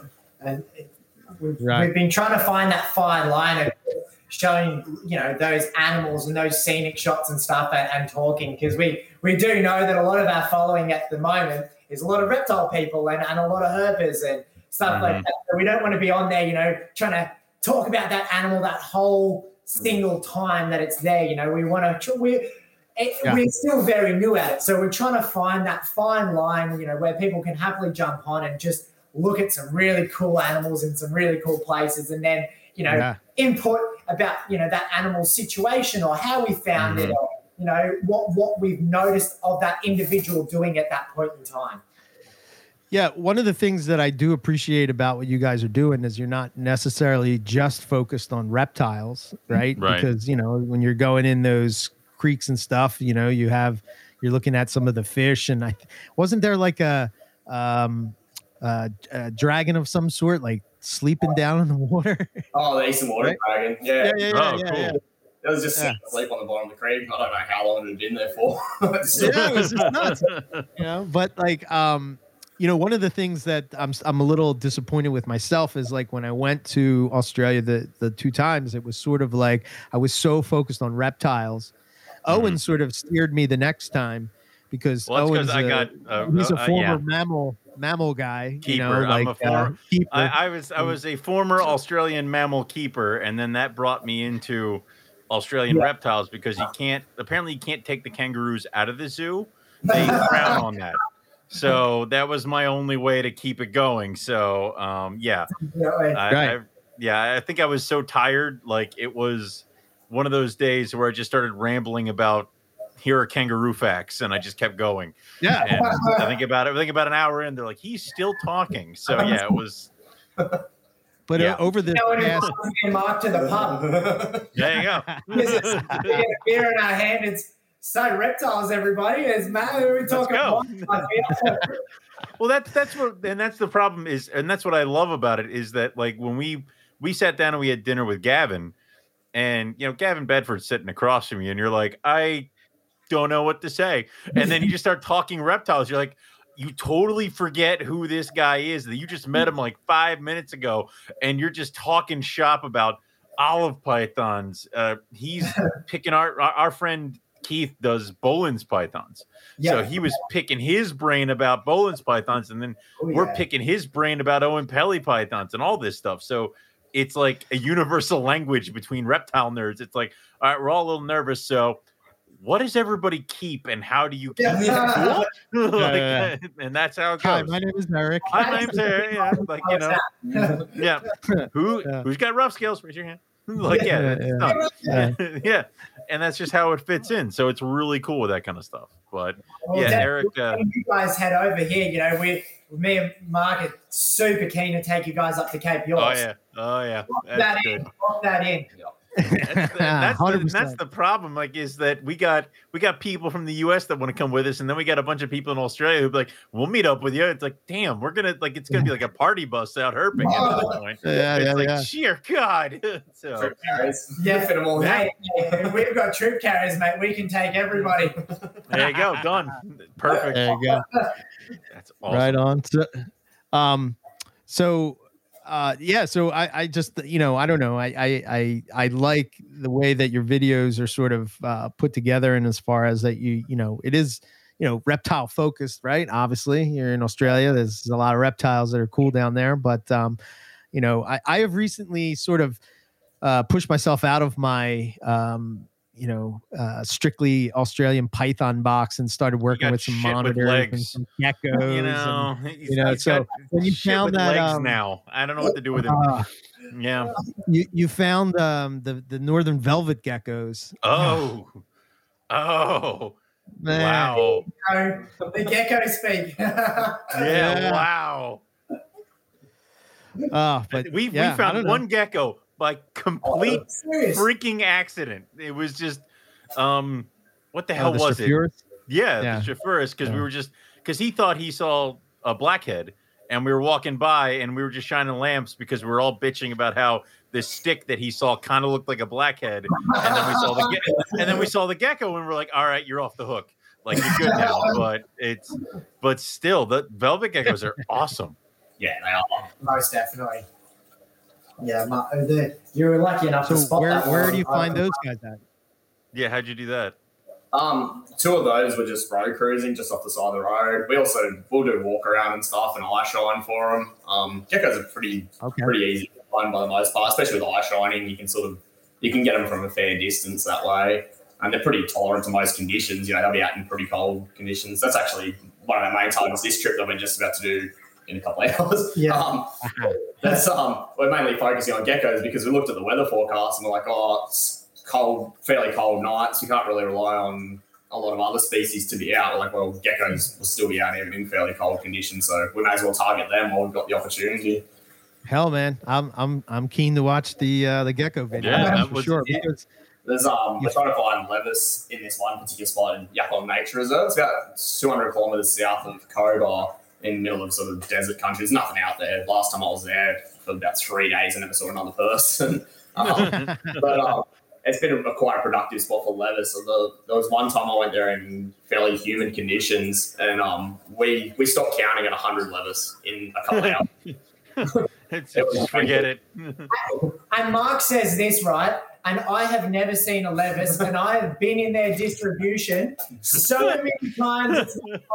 I spent countless nights walking, road cruising. We've gone for them that many times, and I've still never found one. It's one of those species that you guys were talking about before that no matter how many times you go for, they're fairly common. I've just never seen one. So I'm hoping we get one. Yeah. Every herper has that. Like our friend Nipper, who he herps a lot in Europe and things like that. He's got one animal that he's like, he can never find it, but then he goes on like Instagram and somebody like walking off a plane is like, what the hell is this animal? He's like, are you kidding me? Like it is like that. That's just how it goes. So I think everybody's got that one animal. Like I have never seen a copperhead in where we're at. What? Yeah, I know. You know this. You keep going without me places. Like he keeps going places, and he's like, "Dude, I'm tripping over copperheads." I'm like, "God damn it!" And then I go, and then I meet them after I'm done with work. I'm like, "Can't find any copperheads." It's like Jesus. Yeah. Okay. So, yeah. Yeah, you found that. I think it was on the Cape York trip. You found the prickly knobtail, which was bad. That was cool, man. Yeah, Holy cool. shit, that was a cool. That was a cool one. I've seen photos of like color forms like that from that Chillagoe region that you guys are saying. I've seen photos of them from there. I've never seen any photos from Cape York ones before. I completely wasn't expecting it. That was just on the drive in late at night, and we sort of went through this random sort of rocky patch. I was like, oh, that's a big gecko. I was like, oh, wow, what the hell is that? Like, that thing's stunning. I was looking at it like, this bright blue eye on it, and the bands on it. That was easily the nicest example of that. Yeah, it was beautiful. Beautiful. Yeah. Is the eye shine big on geckos and stuff like that? Because I mean, we kept getting tripped up by these little spiders that have like horrible bright eye shine. That's obvious with a gecko. You got to sort of train yourself to look like a duller eye shine compared to the spiders. And once you've done it a few times, you sort of start picking up fairly quickly. And obviously, bigger the gecko, the bigger the eye shine. So gauge the size of it from that as well. Bigger geckos like knobtails, they're fairly easy to eye shine because of their size. Right. Now, are you finding them walking across the road, or is it typically, do you find, I guess I should say, typically knobtails, are they road cruising, or are you seeing them like on the side of the road? I've seen a fair mixture. I've seen that Asper was road cruising. Right. But if we're in a good habitat area, I'll get out and walk and eye shine, and normally you can pick them up. Even sometimes we'll just drive really slowly in good habitat, and especially the couple of us want to be out the car window, eye shining, out into the distance, and you sort of pick them up that way as well. So it just varies. It depends what we're sort of targeting. Okay, so here's the field herping question. Yep. When you're field herping, you're shining the light outside the car. You're driving along, you're going 20 miles an hour, maybe, looking at the side. What's the word you say? Yeah, you have to have a word. When you find a reptile, are you saying snake? Stop. What's your word? Are you just screaming your head off? There, we couldn't get straight on the word. I'm usually like stop or stop. Yeah. That's the problem and we had some miscommunication because we were yelling at Fog Dam, and one of our friends jumped out of the car because he thought it was a snake. It was because we were yelling because there was a water buffalo. So it was one of those things where it's like you need to. It's like, so we're like, after that, we're like, all right, we need a system. Like you yell for this, you yell for that. That's done. If it's next time we see a water buffalo, the word is water buffalo. Like that's what you need to yell. So yeah. We had a funny situation. We were in South Australia looking for inland taipans, and because it's such a vast plain off the side of the road, we had actually had two people on the roof of the car looking. It's just so they got a fire advantage. And one of them yelled out, and like you're just on edge. Like, I look really in Thai fans, you're just on edge. You're so focused in that zone. I was driving, and one of them's yelled out, so I just slammed the brakes on. One mate's rolled off the front of the car. I get out, like, where is it? It's like, oh no, I just dropped my hat. Oh man. Oh, that's great. Should have been hot tongue tighter, I reckon. Yeah. You just forget the hat. Jesus. Wow. Oh yeah. We've got better things to look for. Yeah. Holy shit. Wow. That's great. That's awesome. Okay. So I the other gecko that really sort of took me was the I guess you were up in I think it was the Black Mountains, right? Where it was the ringtail geckos, or no, that was in Cooktown, or is that in the same place? And I'm being dumb. Yeah, they're Cooktown ringtail geckos, plus species name, but yeah, that was around Black Mountain. Okay. Cool. Yeah, that place. Holy hell, that's pretty cool. Tell us about that. It's an amazing spot where there's nothing like it. You come through, just kind of normal Cooktown habitat, and then it's just boom, boulders and boulders of just these big black rocks. It's a really a magical place. Yeah, it's an unreal habitat. Is it hard to traverse across that habitat? Yeah, it can be really hard, especially at nighttime. And a lot of those holes, mate, they just disappear and they just go down. And I know there's been many of people that have gone into Black Mountain and have never come out again. Wow. Holy shit. Okay. There's stories of, a group of up to 100 people went in there at one period of time, and not a single one of them came out again.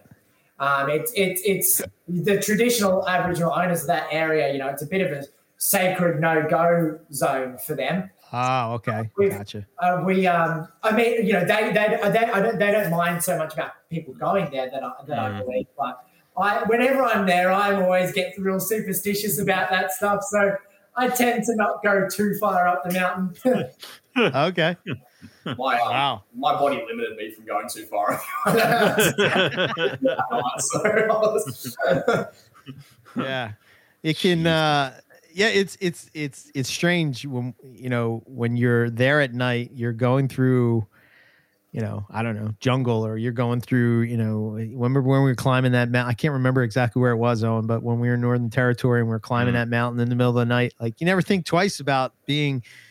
I guess my guard is down because, like you said earlier, when we're in the U.S. or North America, you have to worry about large predators coming along and making dinner out of you, whereas like you don't really have that. Small ones, yeah, the ones that that people are scared of, we're looking for. So it's kind of like you're welcoming the thing, but the eerie factor of that, I don't know. It kind of sounds cool and crazy at the same time. So and also. We went to the Crocosaurus Cove and we saw the Death Adder that they had on display, and they had in its tank like some stuff that I swear to God I was walking through earlier that day, like leaf litter, right? Leaf litter and stuff like that, just so it blends in. I'm like, oh, like okay, like I was walking through this without a care in the world. Yeah, there are Death Adders in there. Like okay, so there's that whole part of it too, where we're not thinking about the small little things because, usually ours is like a cougar. So I don't know how we haven't been bitten by Death Adders, that's for sure. Thank you. Yeah, I don't know how I did. We're wearing, thongs or flip-flops or whatever you want to call them. I know you guys don't call them thongs over there. It's completely different. Yeah, a little bit. Imagine how that went down when I first came over. We're always walking around wearing flip-flops and, mate, let me tell you, there's been some times when some pretty thick. So you're herping in flip-flops? Oh man, you and Matt Somerville. Yeah. Matt's a legend.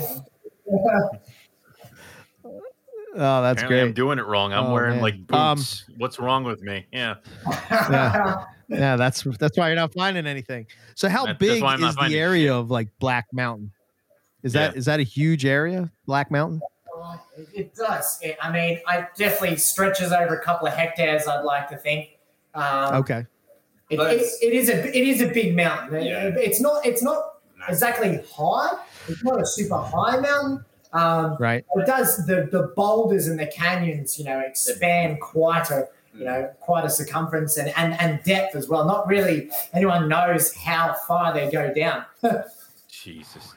Yeah. You don't want to find out either, right? Yeah, no.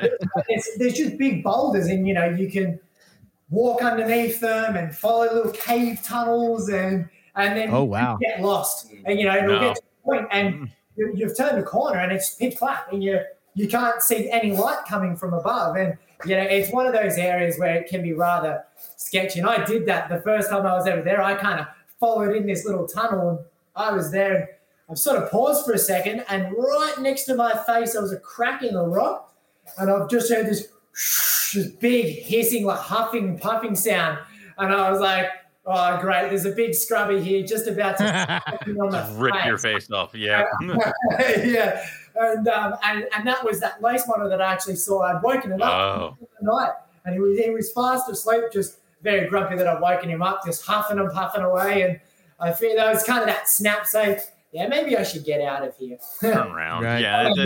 I'll get out. Yep. That's cool. Monitors. Oh, have you seen Parentes? Oh, that's another dream of mine. Yeah? Oh, yeah. Josh and I got our first Parenti together out near Windora. We were looking for inlands out there, and we're driving along, and you can just see this big shape out in the distance of the plane because there's nothing else out there. I was like, that looks like a log, but there's no logs out here. So we pulled up and ran over to it, and what was it, about 6 foot long? Oh yeah, it's a big Parenti. And we were creeping up to it to get our photos of it, slowly, sort of stealthy, sneaking up, and as we're getting closer, he just starts standing up taller and taller instead of trying to bolt, and he ended up just sitting up in front of us. We were only a couple of feet away from it. It wasn't worried by us. Yeah, it didn't have a care in the world. It was funny that when we saw it, we were so excited. That stretch of road is single lane only. And so we stopped the car, and we're all so excited. We all ran out of the car and ran over to the lizard and left the car in the middle of the road. so we're about 100 meters into the middle of this field with nothing. And we're taking photos of this Parenti. And we've turned back, and in the distance, we see this road train hawking it down this hill. And you've never seen me run so fast. I was legged into this car, and I reckon I got the car off the road within 3 minutes of that truck probably hitting it, to be honest. Oh God. Shit. Wow.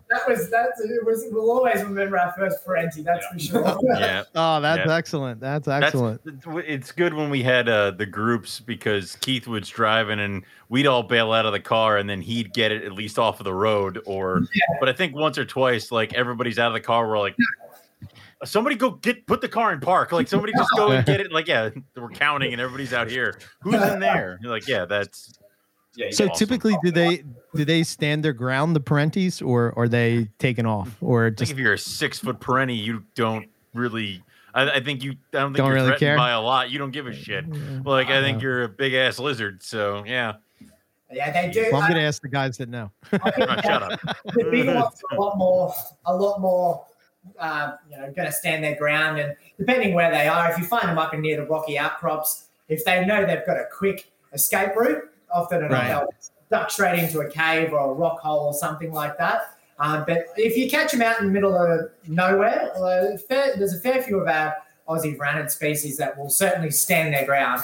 I'm sure you guys have seen the classic photos of Panoptes as well. They will step right up and make themselves look impressive, and Spencer's much the same. And I found a juvenile Parenti once, which is absolutely amazing, and that thing was gone.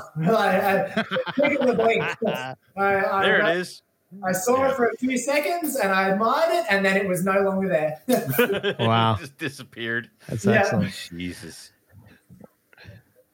That's cool. That's definitely that's another one that's on the dream list for sure, is a Parenti. There's just something about their pattern and their, I don't know, they're just so impressed. Komodo dragons, bullshit. Who cares about Komodo They're all dragons? One color. Yeah. But I also think because Parentis are also still so rare in U.S. zoos, collections, and things like that it's like, I'd never actually seen a Parenti in person until we went to Australia. So there's also that added level to it, is that they're not here. I think we have more lace monitors running around here than we do perennies. So, yeah. It's still not overly popular in the Australian collections. They still fetch a fair price, and not many people breed them. But they've been on the list for a while. I think Josh included, and eventually. But saying, they're not that established in captivity here either. They can be quite difficult, if you don't have the room to house. I'm going to say it's quite a commitment. Not many people can give them that kind of requirement. So that's why we've held off for now up until when we do move, and we can give them something that is suitable. And I do think that's why a lot of people don't keep them, because they know that you're not actually able to give that animal its requirements. Yeah, they're always going to be a limited market. There's only certain people that can handle them, house them.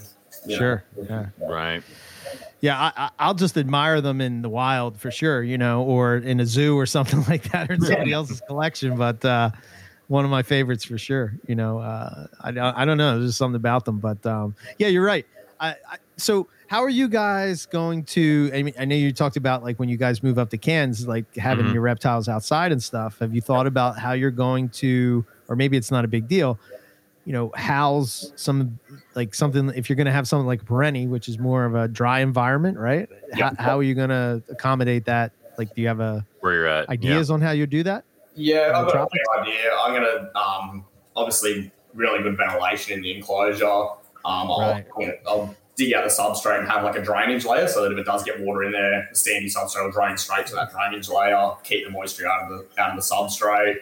Probably polycarbonate roofing, so that the whole enclosure can be reasonably dry when we do get high periods of rain up there, but still let sun as well. Right. We've got fair ideas. It'll be a bit of experimenting as well, but I'm fairly confident that we wouldn't have any issues with them out there. Right. Yeah, that's cool. I'll stick with my Ackies and my Kimberleys. Cane toad will be the biggest thing, making sure everything is cane toad proof. So the enclosure will be substantially high to make sure cane toads can't jump in, and it'll also give us that substrate layer, like a drainage layer, to keep it off the ground and moisture out. That's something I didn't think you'd have to worry about, but you're right. That would really piss me off if I had this beautiful enclosure outside and a gorgeous animal and a cane toad jumped in and got murdered and took my snake with it. I would be very displeased. Oh yeah. But Jesus. It's a big issue. It's easy to overlook. Yeah, it's a lot. I had to do lots of searching. Working in a zoo as well. You've got lots of animals on exhibit. Outdoor exhibits and stuff like that. Part of my job when I was working in Australia Zoo was, every morning you're keeping an eye out for cane toads, and especially Komodo dragon exhibits and stuff like that as well. Oh my God!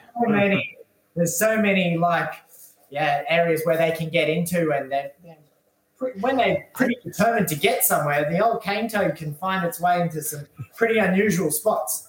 Yeah. I didn't even think about zoos and like having that didn't even cross my mind. Wow, that's wow. That's terrifying. Yeah. What happened to the tiger? Well, it's like, no, that's no. Jesus. Wow. Yeah, the little cane toad took the tiger out, right? Yeah. Hell. I mean, that yeah. Jeez. So what's the dream trip besides the going back to the Kimberley to see the rough scale python? What else is the dream trip? Is there a dream trip in Australia, and is there a dream trip outside of Australia? Yeah, definitely. Okay. Yeah. So what are they? So for me, my dream trip would be doing all the remote parts of the Kimberley. Not areas where people can exactly get into by road, but by accessing your boats and helicopters and getting dropped off in certain areas for a period of time. To me, that is the ultimate thing, ultimate trip for me, because it's very untouched up there. And overseas trip, that's a very hard one. For me, a big one would probably be Galapagos. I'd love to go to Galapagos. to see marine iguanas, it would be a massive tick for me, is considering that I really do love free diving and diving as well as reptile sides of things. Being able to go there and dive and see marine iguanas for me would something I would certainly never forget. I feel herping the Galapagos is cheating. It's like you walk on, there's the tortoise. There it is. Right? There it is. Done. Yeah, I mean, that was easy. Next thing, it's... Awesome. Mark, what about you? Like, is it still Kimberley or? Yeah, Kimberley's got to be the biggest one. I've got so many new species to find still up there, so many unique species as well. So that's really my main go-to in Australia. Overseas, I'd really like to get to Africa. I was actually supposed to be in Africa mid last year when pretty much just as COVID hit. I was in Africa, so the same. Not even just for the reptile side of it, but just all your big game animals and sure. Yeah. Wildlife over there is just incredible and so unique. So that's probably my big overseas bucket list. So you want to find a ball python, don't you? But I was about to say, he's like, he's working or he's chasing a lapids. I mean, is this all just to prepare yourself to chase down a mamba? I mean, because I think they act different. Like, I think it's a little different, but I'd be lying if I didn't say I'd be pretty nervous trying to handle it. I'd still have to do it. Yeah, I'm having fun holding my life in my hands, but I'm having fun. Like, yeah, that's Is there awesome. a specific part of Africa that you would want to go to? It's so hard to say. It's hard, right? It's like where do you want to go to in Australia for us, right? It's like, yeah. I imagine I imagine certain things would be different. Like, if you're going to look for Gaboon viper, you have to go there, you have to go here. I mean, it'd be one of those things. So the Congo or South Africa. And then if you're just going for other animals too, like our friend Zach went and he got to go check out the mountain gorillas, and it'd be like, if I'm there, man, I want to go do that. Like it's where you'd be spending 6 months to a year there and trying to do everything because that's the dream. That's the dream. Yeah. So are you gonna incorporate that into your YouTube channel as well, like herp in other places? Yeah, definitely. Yeah. Oh, okay. Cool. Awesome. I'm hoping we can go to Madagascar at some point because I was lucky enough to spend a bit of time over in Madagascar. I spent just over a month there working, and I got to do really, really cool herping. And I really wish I had some good camera equipment and filming equipment because I was lucky enough to see some amazing animals. What'd you find? Did you find the boas? Did you find the hognose? But I found a tree boa. I got so many chameleons. I got Parsons chameleons. I got little Brachysia. I got, when we're over there, I got Fossa as well. I was lucky enough to get a lot of your really cool endemic species. Wow. So many chameleons, mate. So many chameleons. That's too many chameleons. Yeah. That's awesome. Wow. Cool. I do enjoy good Madagascar. We definitely want to get out more overseas and film it. And we've got a bit of an idea. It would be really cool to get to Komodo when we can. Myself and Mark have never been there before. And so we've got some ideas of Komodo in certain parts of Indonesia and certain islands that we can that I think we should be able to make pretty entertaining. Yeah, cool. I mean, even just the things out there of like finding Timor pythons, retics, white lips, all that fun. Yeah, now you're talking my Indo-Python language. It's definitely.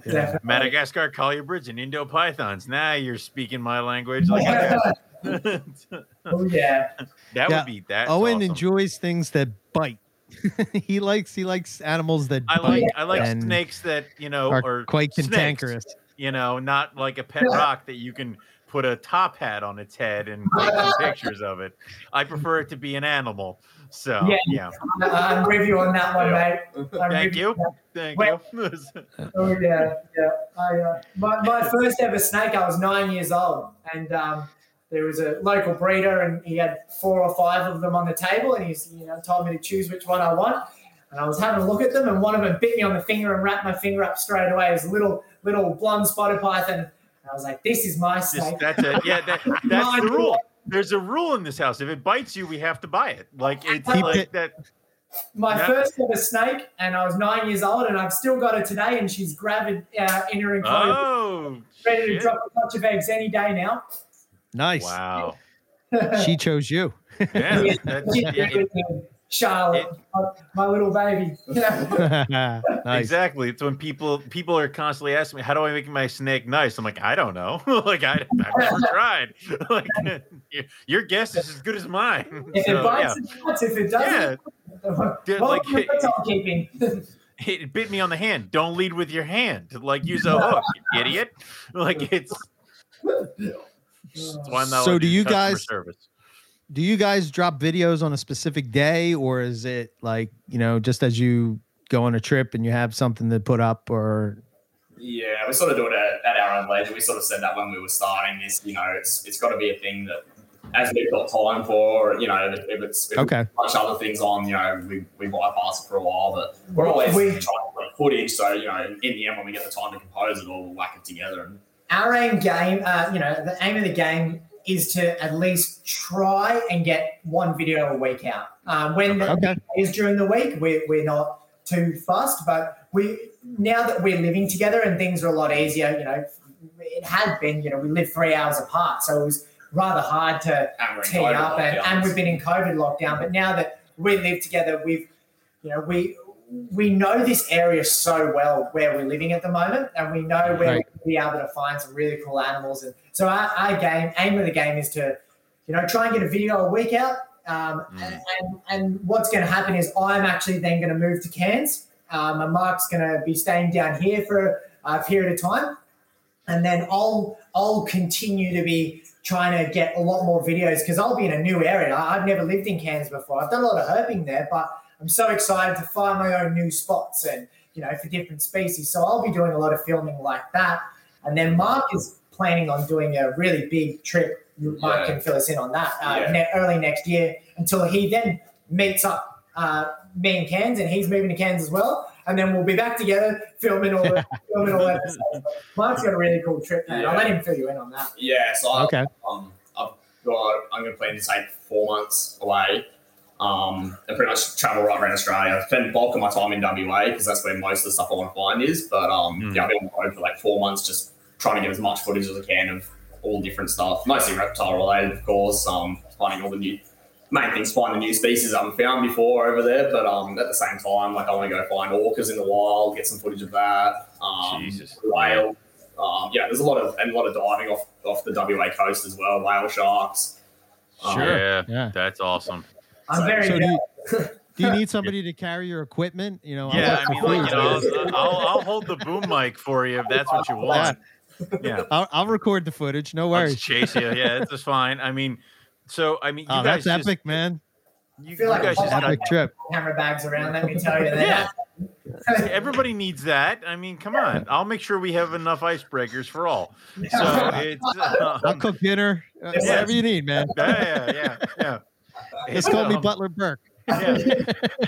So you guys just got done. You guys were diving with sharks a little bit ago, right? Yeah. Yeah, it was the last video. Yeah. What kind of sharks were they? They were grey nurse sharks. So they're grey nurse sharks. They're listed as vulnerable. They're listed as vulnerable here in Australia. They're certainly not in as high numbers as what they used to be. There's only a few thousand. Yeah, I think there's only around about 3,000 left in the wild. And they're actually a fairly timid shark. They're a rather large shark, and they can get quite big. But often or not, they're very, very calm and chilled around divers. Especially, scuba diving and free diving, they can be very relaxed with. I've grown up spearfishing. I do a lot of spearfishing. I've had some encounters where they've certainly switched that, for obvious reasons, the smell of blood in the water and stuff like that. They've never had a go at me exactly, but they are a rather relaxed shark. And the other sharks that you would have seen in there, the smaller ones that were congregated together, those are pork sharks as well. Okay. Okay. It was good to get out for that dive. It was a bit, it was a bit of a weird day. Like as soon as we got in the water, it's really good to stick with a buddy, especially when you're going as far as we were around the islands and stuff. And let me tell you, an hour north of where we were is one of the biggest great white breeding populations. I was about to ask. In that area where we are, it is great white sharks, bull shark city. There's a lot of sharks around. So we do like to stay close, as keep a bit of a buddy system. But as we got down to the water, we've looked up and there's just these whales breaching right in front of us. Oh, dude. I just looked at Mark and said, mate, I can't pass this opportunity up. So I bolted back with all my gear and hooked the drone up and got some images of that. And Mark started going out. I was fully kitted up in the scuba gear, and there's so much weight, so heavy and awkward, and just takes so much time to get into it all. I'm like, I'm going to be that slow swimming out there anyway. I was like, I'll just start making my way out there. I'll meet you out there. Because I was freediving, so it's a lot quicker for me. And we planned to meet out the back of this island where these grey nurse sharks will hang out. And by the time I got out, I was swimming out. And I'm like, there's no Mark around. And then I got out the back, and the water was really churny. There was a lot of bait fish around. Like it was feeling sharky, and I couldn't see Mark anywhere. So I hung around for a bit and had a little poke around, and then I thought, you know what, it's probably best to head back in. And then it got because I was worried. I didn't know what had happened to Mark, because considering last time we went scuba diving, this bloke nearly died. He lost his GoPro, he smashed it. And you can fill in the What happened there? We don't have a good track record with diving. Last time, it was a fairly still day, and we just saw like the same. We're looking for grey nurse sharks in around rocks, and that you're similar to herping. You're looking for good habitat. So sort of, Josh and myself sort of nestled into these around the edge of the rocks to look for nurses, and I've gone down on scuba. And I sort of lost Josh, so I was like, I'll come up and try and spot him from the surface. It's a lot easier. And where I've come up, I popped up right next to the rocks in a really awkward spot. And so I'm sort of shitting myself. I'm trying to swim as hard as I can out away from the rocks. As soon as I've done that, this like group of waves has just come straight after it and washed me up into the rocks. And I've got all my scuba gear on. GoPro's on.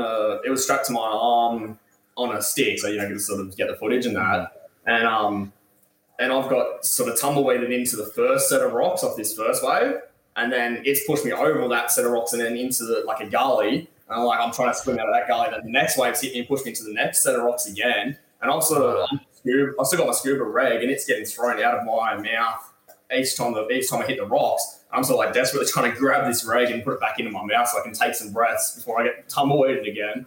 And in the end, I got washed up onto the third set of rocks, and that was sort of protected enough that I could sort of climb up and get out of the way of the waves. I've looked down, and the stick that my GoPro was on was snapped clean in half. Holy shit! It looked like the GoPro mount and everything. It was the actual stick that broke in half. That's how much I sort of hit these rocks with impact. Oh wow! I've sort of got up myself up on the rocks and composed myself and looked out and couldn't find Josh anywhere. So I sort of sat there for a bit, got my breath back, and then sort of swam back out and we sort of met up on the beach, and he had no idea any of that had happened. Holy hell. Where's the footage? I would have about 4 minutes, so I was down there with the fishes having a great time. He's getting beat the hell up. But this is not even a week before I was about to do that Cape York trip, and we're so thankful, Lisa from Top End Pythons, because I just hit her up. I was like, I lost my GoPro. I need that. Straight away she's looked after it and sorted it all out for us. It's been amazing how he massive shout out to them for that. Yeah, really taking a leap of faith in us, and we're very thankful. Yeah. So Josh, with spearfishing, she speaks very highly of you guys for sure. Yeah. So, Josh, with spearfishing your whole life, have you had any really close encounters with, say, a white shark or anything like that? That would be kind of be a little more of you saw your soul leave your body kind of a thing? My soul has left my body numerous times. Several times? as well as my dignity a couple of times too. Yeah, that's neither here nor there. But I've never actually seen a great white shark in the flesh. So I haven't had an encounter with a great white, but bull sharks, however, and bronze whaler sharks, I've had a couple of encounters with. One of the closest beach to where I used to live, where I did a lot of my spear fishing, it was pretty renowned for having a lot of bull sharks about. The one time that I've been the most scared was with spearfishing. I was with my friend, and we were a fair bit offshore. You know, we're a good, I'd say, 600, 700 meters offshore at this bombing where we were doing, you know, fairly deep dive spearfishing, and we were spearing, and this little boat came along, and he's pulled over. He's like, "Look, fellas, I was fishing just up there. Just letting you know that every time I've caught a fish, there's been two big bull sharks hanging around, snapping my line off. Anyway, catch us later." And he kept driving. Thanks, bye. So, what? In the middle of nowhere. You know, you want to give us a lift back, mate? You didn't. Oh. Good luck. What? Yeah. Thanks for letting us know. So, get the heart rate raising even more. So he's left. He's gone. And so we decided that we should probably start moving back a little closer to shore. And sure enough, as we started, these two very, very large bull sharks were hot on our tail, coming right into it, like where our fins were, and almost like having a little nip at our fins and turning last minute. And these are big sharks, you know. These are take your leg off kind of sharks. And you know, the biggest thing is, you know, you want to keep your body facing them. You want to be facing them the whole time, and you want to keep that distance, but really remain as calm as you possibly can in those situations. Which, let me tell you, that's what I would be thinking. Remain calm. But as soon as we hit the rocks, I was like Mark on scuba gear, but it was on purpose. I was like, throw me on the rocks, waves. Get me out of here. Yeah. Oh man. Cuts left, right, and center, but it was worth it because I survived. Nice. They took our fish. But we have our fish on the line, which is a bit further away from us, which is you know, pretty safe practice to do so. It was once they'd finished eating those fish, they decided to go come a little closer. Other ideas. Yeah. Holy shit! Wow. Okay. Yeah. Wow. We're really excited to incorporate so much of that stuff too. It's not just going to be reptiles. We want to have a good all-rounder of what we want to show. Right. Very cool. That's awesome. Yeah. That's what, like I said, that's what I sort of enjoy about the channel that you got going on. But well, we're at the the 2-hour mark, and Owen likes to ask some closing questions, and then so I'm going to leave it to it. Fantastic. I mean, we've already answered a couple of them, but we kind of haven't gotten into it. I mean, we talked about where you guys would want to go herping around the world and stuff like that, but what would you be hoping to find? I know you guys are talking about marine iguanas and stuff like that, but what's your one thing that you really want to see in the wild anywhere in the world? Mine, I know I said marine iguanas and Galapagos, and that is something I'm very excited for. But probably one of my biggest ticket items, which is almost seems like a little bit out of reach for this point in time, is Boelen's pythons. I would love to see a Boelen's in the wild. That really would be a very, very risky herp trip, but let me tell you, it would certainly be one that you'd remember. And that's, I've always been fascinated by Boelen's. I've absolutely loved them. I've got the book. I've seeing, the spots where, they religiously return to, and you can actually pick where a python's been because they've flattened it down that much. Seeing one of them in the wild would be the ultimate for me. And like I said, it seems like a very sketchy place to go to and can be rather dangerous. But one day, I mean, it's certainly, I've never shied away from doing anything dangerous in the past, and I highly doubt I will in the future.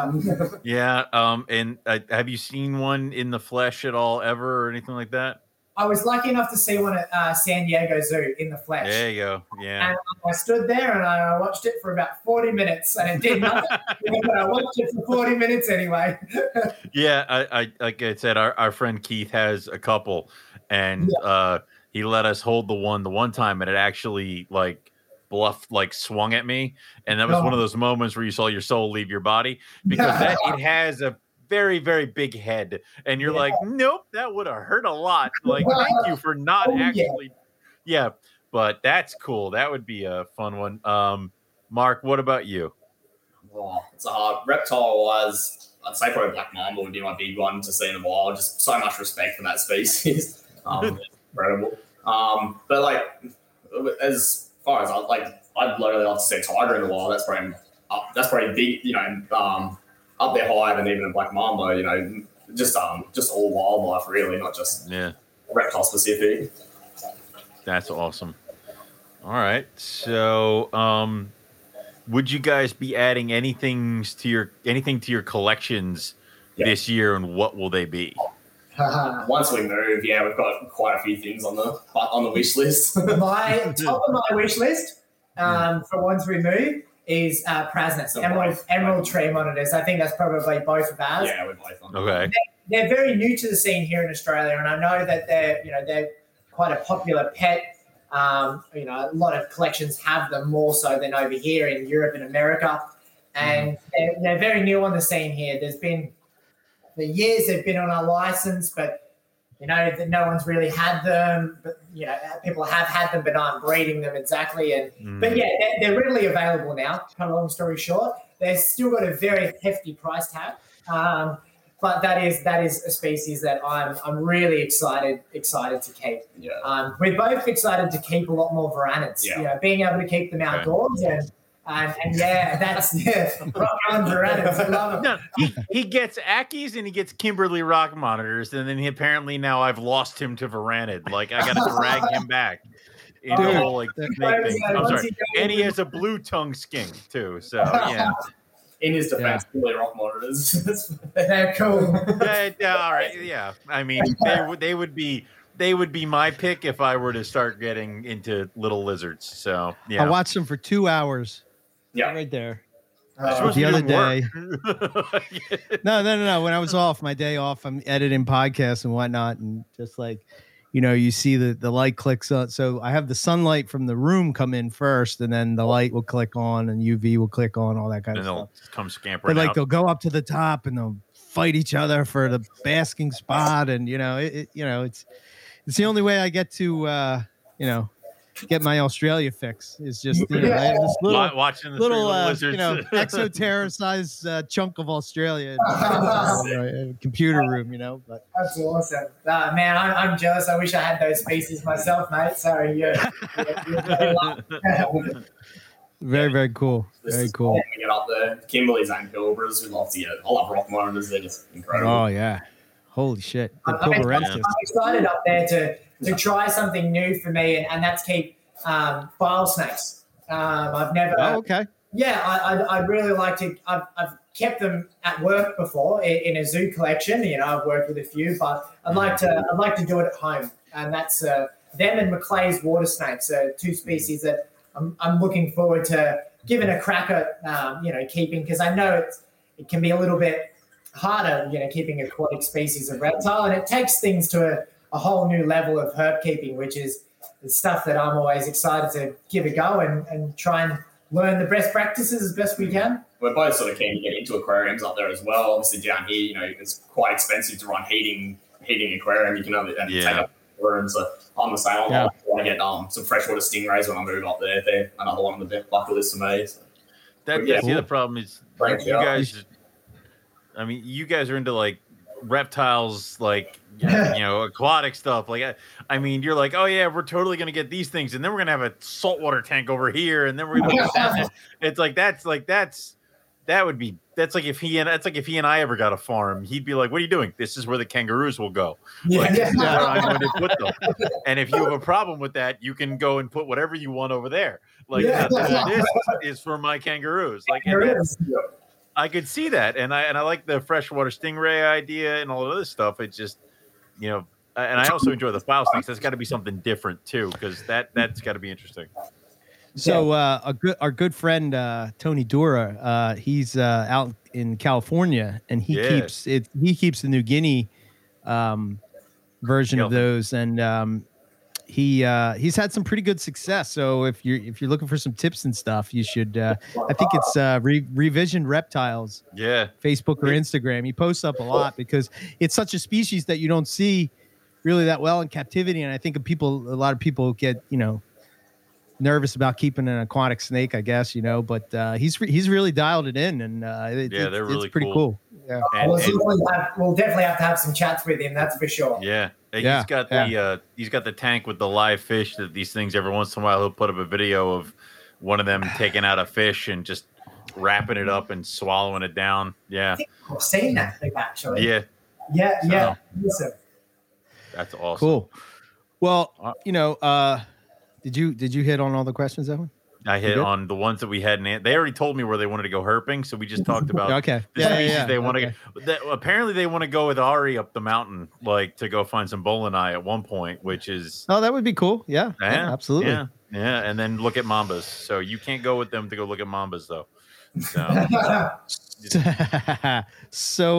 all right. So, I'm super jealous that you guys are getting to go on your herping trip, but I wish you much success. Yes. And look forward to seeing some cool videos coming off of that trip. And man, anytime you guys want to come on or any way we can help you or whatever, just give a shout out. If you guys have a kick-ass trip and you want to pop on and tell us how it friggin' went, come on and tell us about it. Yeah, absolutely. Come and rub it in our faces. We'll only hate you a little bit.